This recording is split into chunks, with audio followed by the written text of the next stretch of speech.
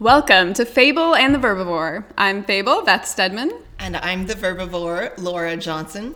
And this is a podcast for writers who read, readers who write, and everyone who loves words.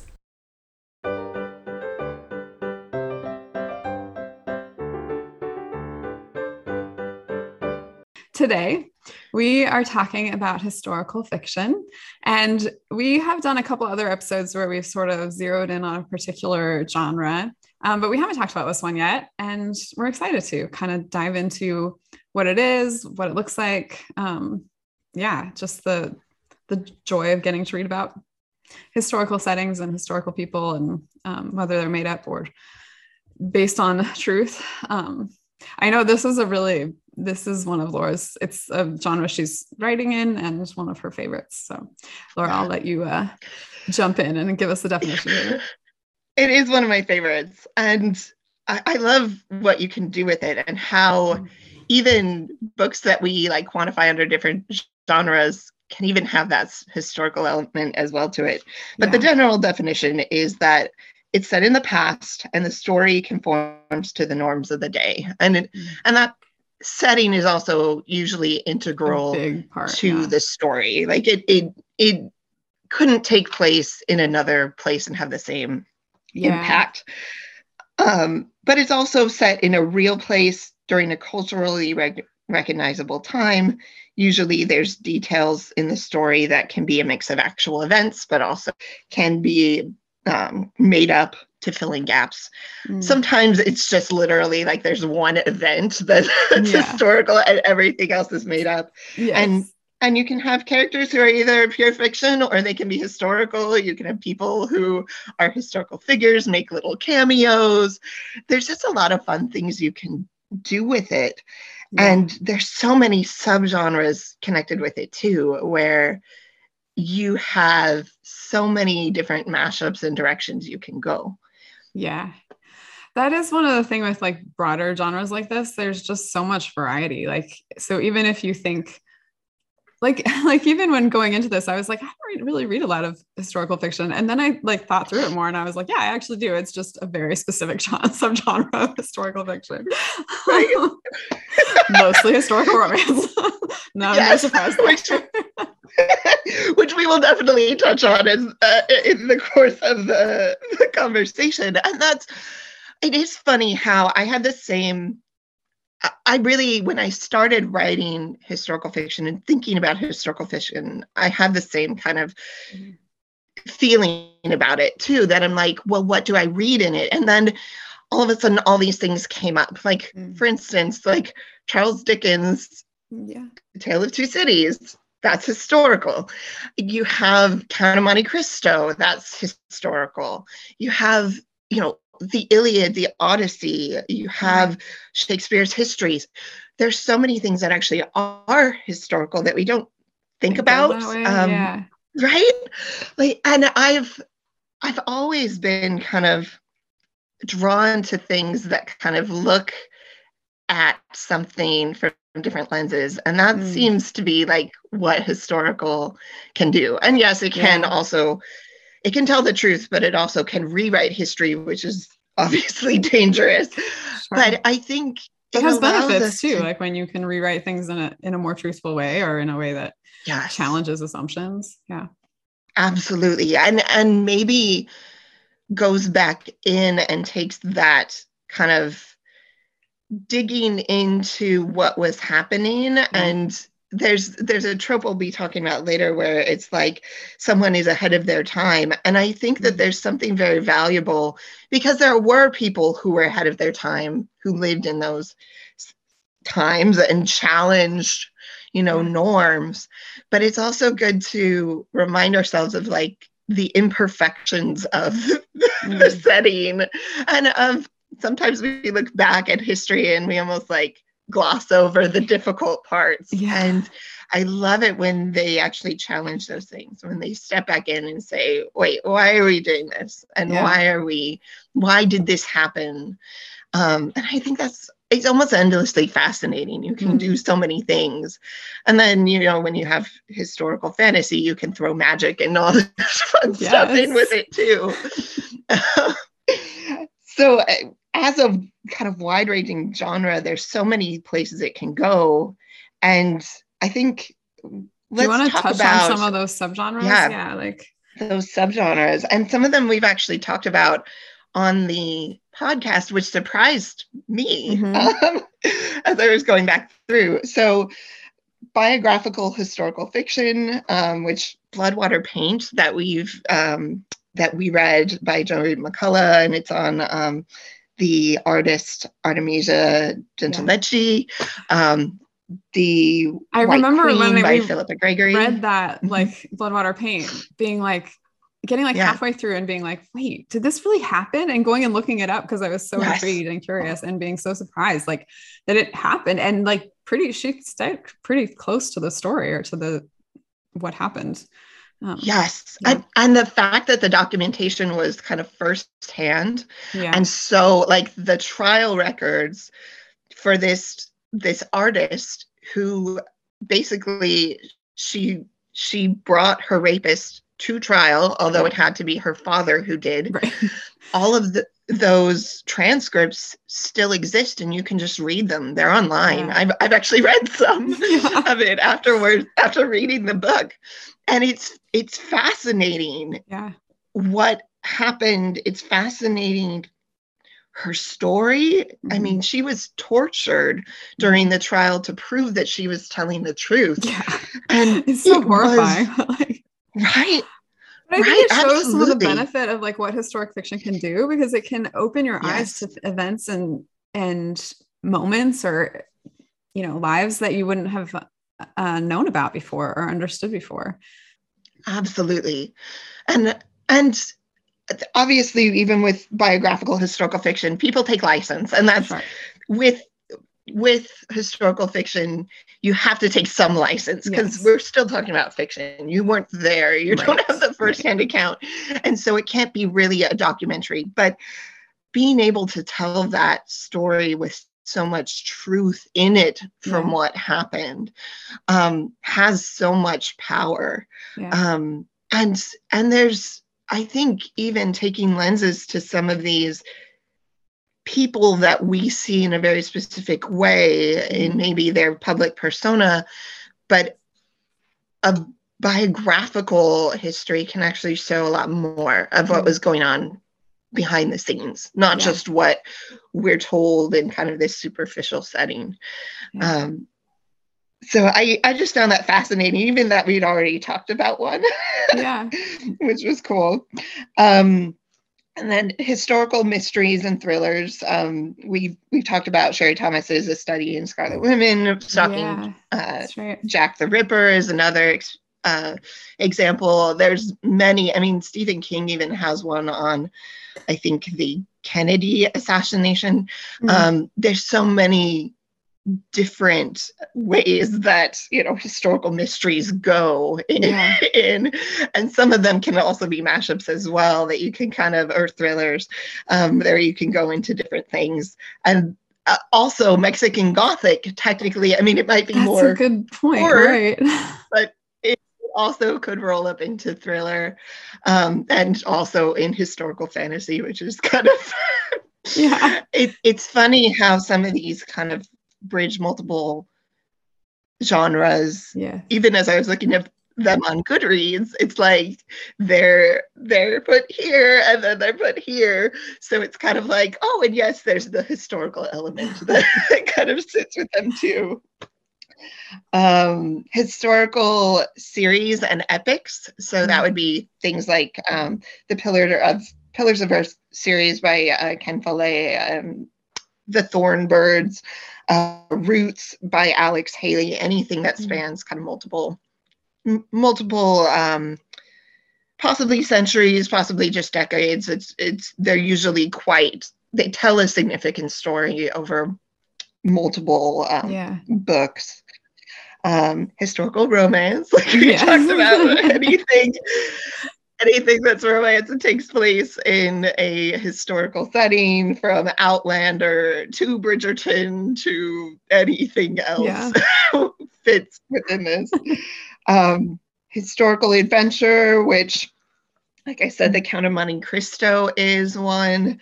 The Scarlet Pimpernel, which is actually it's a weird favorite of mine. It's a very strange book, but it takes place during the Reign of Terror in France. And you have a kind of British lord who saves people from the guillotine, and his wife is French. And there's like this, it's almost like this weird, they have this distrust for each other because one thinks the other is spying on the other. Like they're both shut off from each other. It's a very fascinating. It's almost, it feels like spycraft, but it was done like the beginning of the 1900s. It's very funny and weird. Yeah, I haven't read that one. Yeah, I would highly recommend it, but I don't know if it's one that I read so early. Like it does have, it is more classical in its feel, sure. And so it's one that I'm like, I don't know if I like it because I read it early and it like had that huge impact, or if it's really good. But I've read it multiple times since then, and I find it kind of an interesting. The lead female character, Marguerite, is so fascinating because she was a free woman in France, and she's written that way, very unapologetically. So, and I liked that type of very strong character. And then historical fantasy, anything that really kind of involves that speculative type of element, which Kindred is actually one. I was just thinking about Kindred. Yeah, it was actually, as I was prepping, I was doing some thinking of like, have I read any? And I'm sure I've read others, but it was the one that actually came into my mind, and that uses the setting so well, but while also using kind of these dual timelines to create different types of tension and different types of conflict. And I think she uses that historical setting, Octavia Butler does, so well. Yes. Yeah, it's a fabulous book. I imagine that a lot of time travel books kind of fall in that category then, of like historical fantasy, historical sci-fi, or something like that. Absolutely. Like anything that kind of would go back in that time frame where it's kind of then set. Yeah. And I think we get into like weird gray areas where you're like, well, if the setting isn't really necessary, is that really historical? But I think it doesn't matter. Like in some ways, like if it's in the past, I think really the setting has some, we could debate it, but I think it has. Yeah. That makes sense. And then basically the alternative to historical, so since this is any story that basically takes place in the past and where the past and the setting is significant, would be just period fiction. We could call it anything that took place and is written within the time it's set. And is that where you put like books really sorry is that where you put books like Daisy Jones and the Six, or like it came up as historical fiction? Okay. So I think that if the setting is different than the time in which it's written, I think it would be considered historical. Yeah. And that's where I think that's kind of what I was thinking, but it didn't sort of fall in some of the subgenres that you're talking about. So I was like, I don't know where I put this book.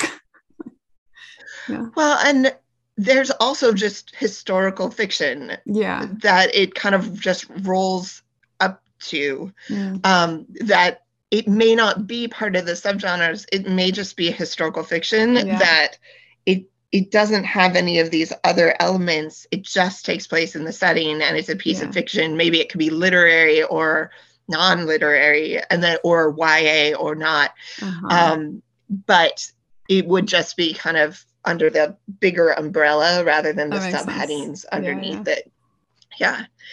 And that's, I don't know how that would then be, is that considered to be like just adult fiction, because if it is, I think it would be historical fiction, just under that heading. That makes but sense.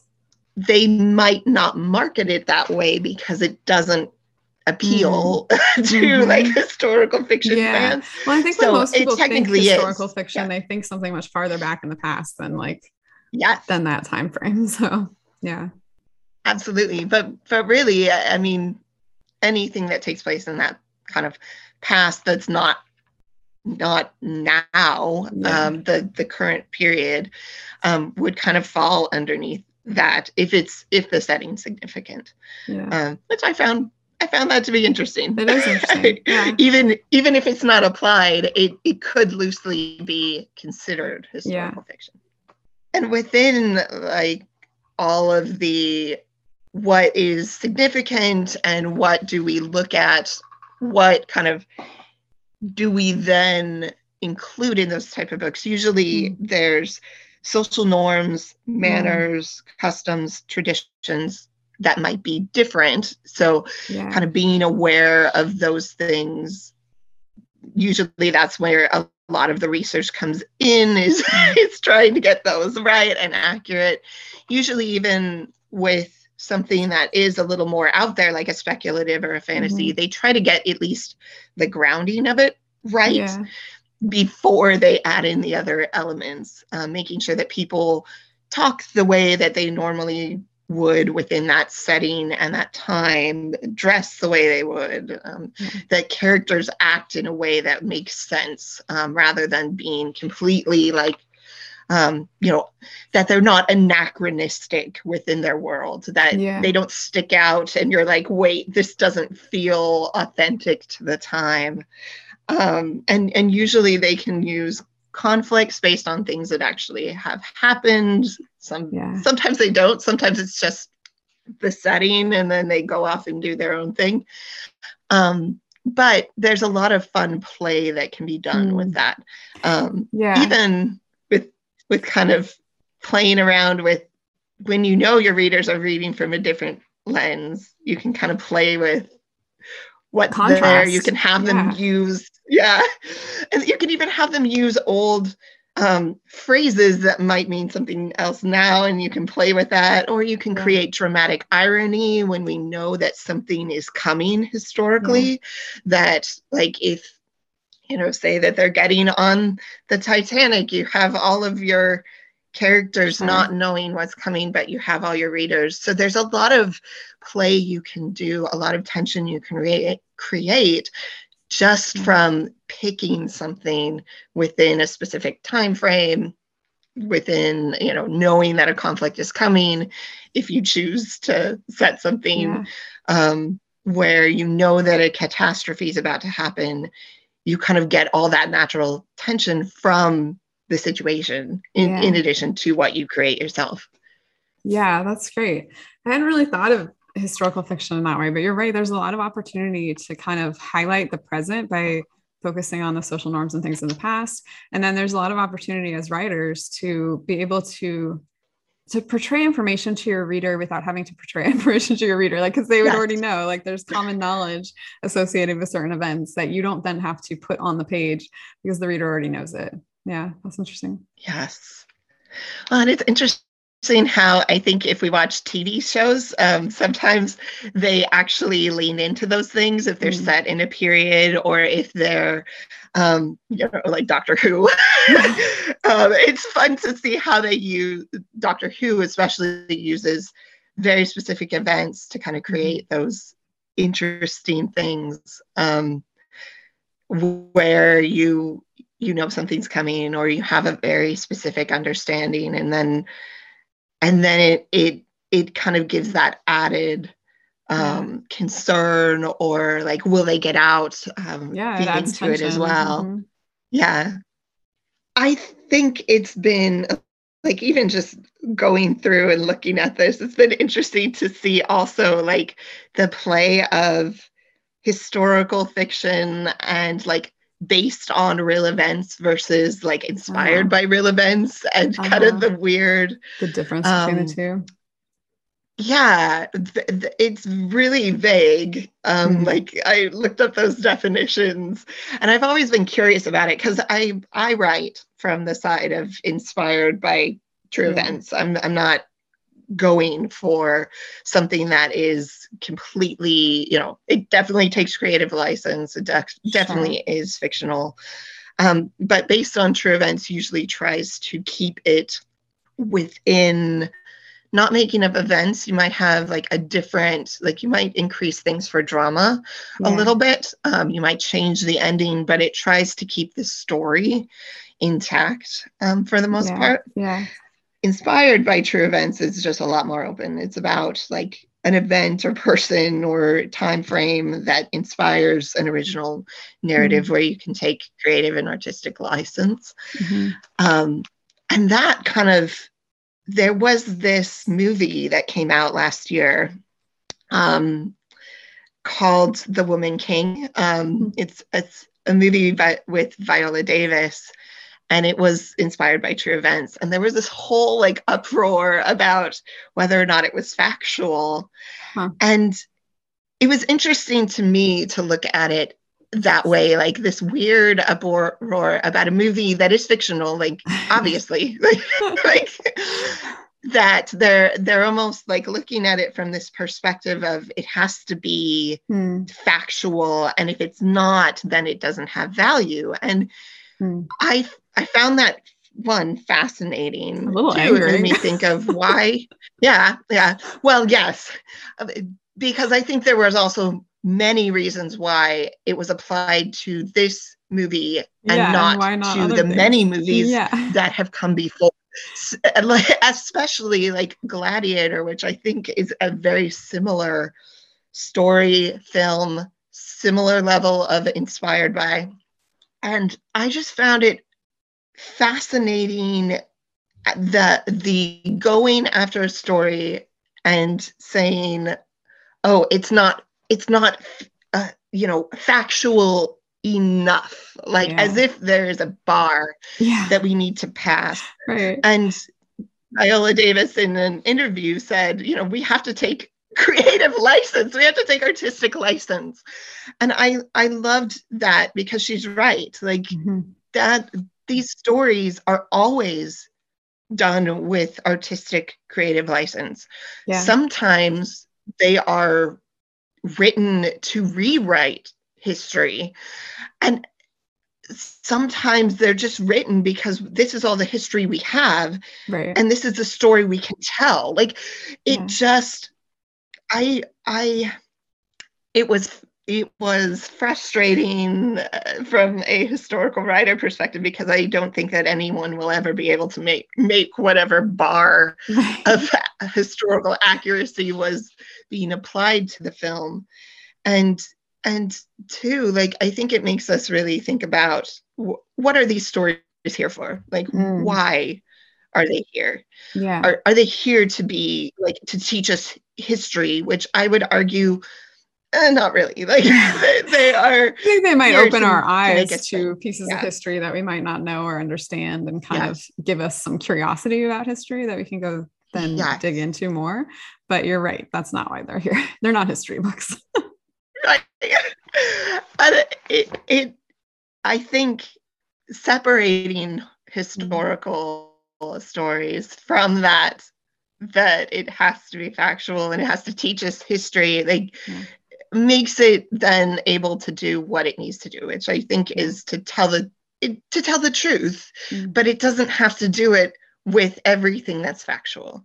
And I love that too, that historical fiction can and definitely does make you interested in what's happened, situations. Again, hopefully whoever's writing it has done their due diligence, has done at least some research, which is interesting. I've heard historical fiction writers say that what they do every time they write one is they create a bibliography and it's part of their books. And I don't see that in every historical book of all sorts, but I think knowing that sometimes you can see what the work was done.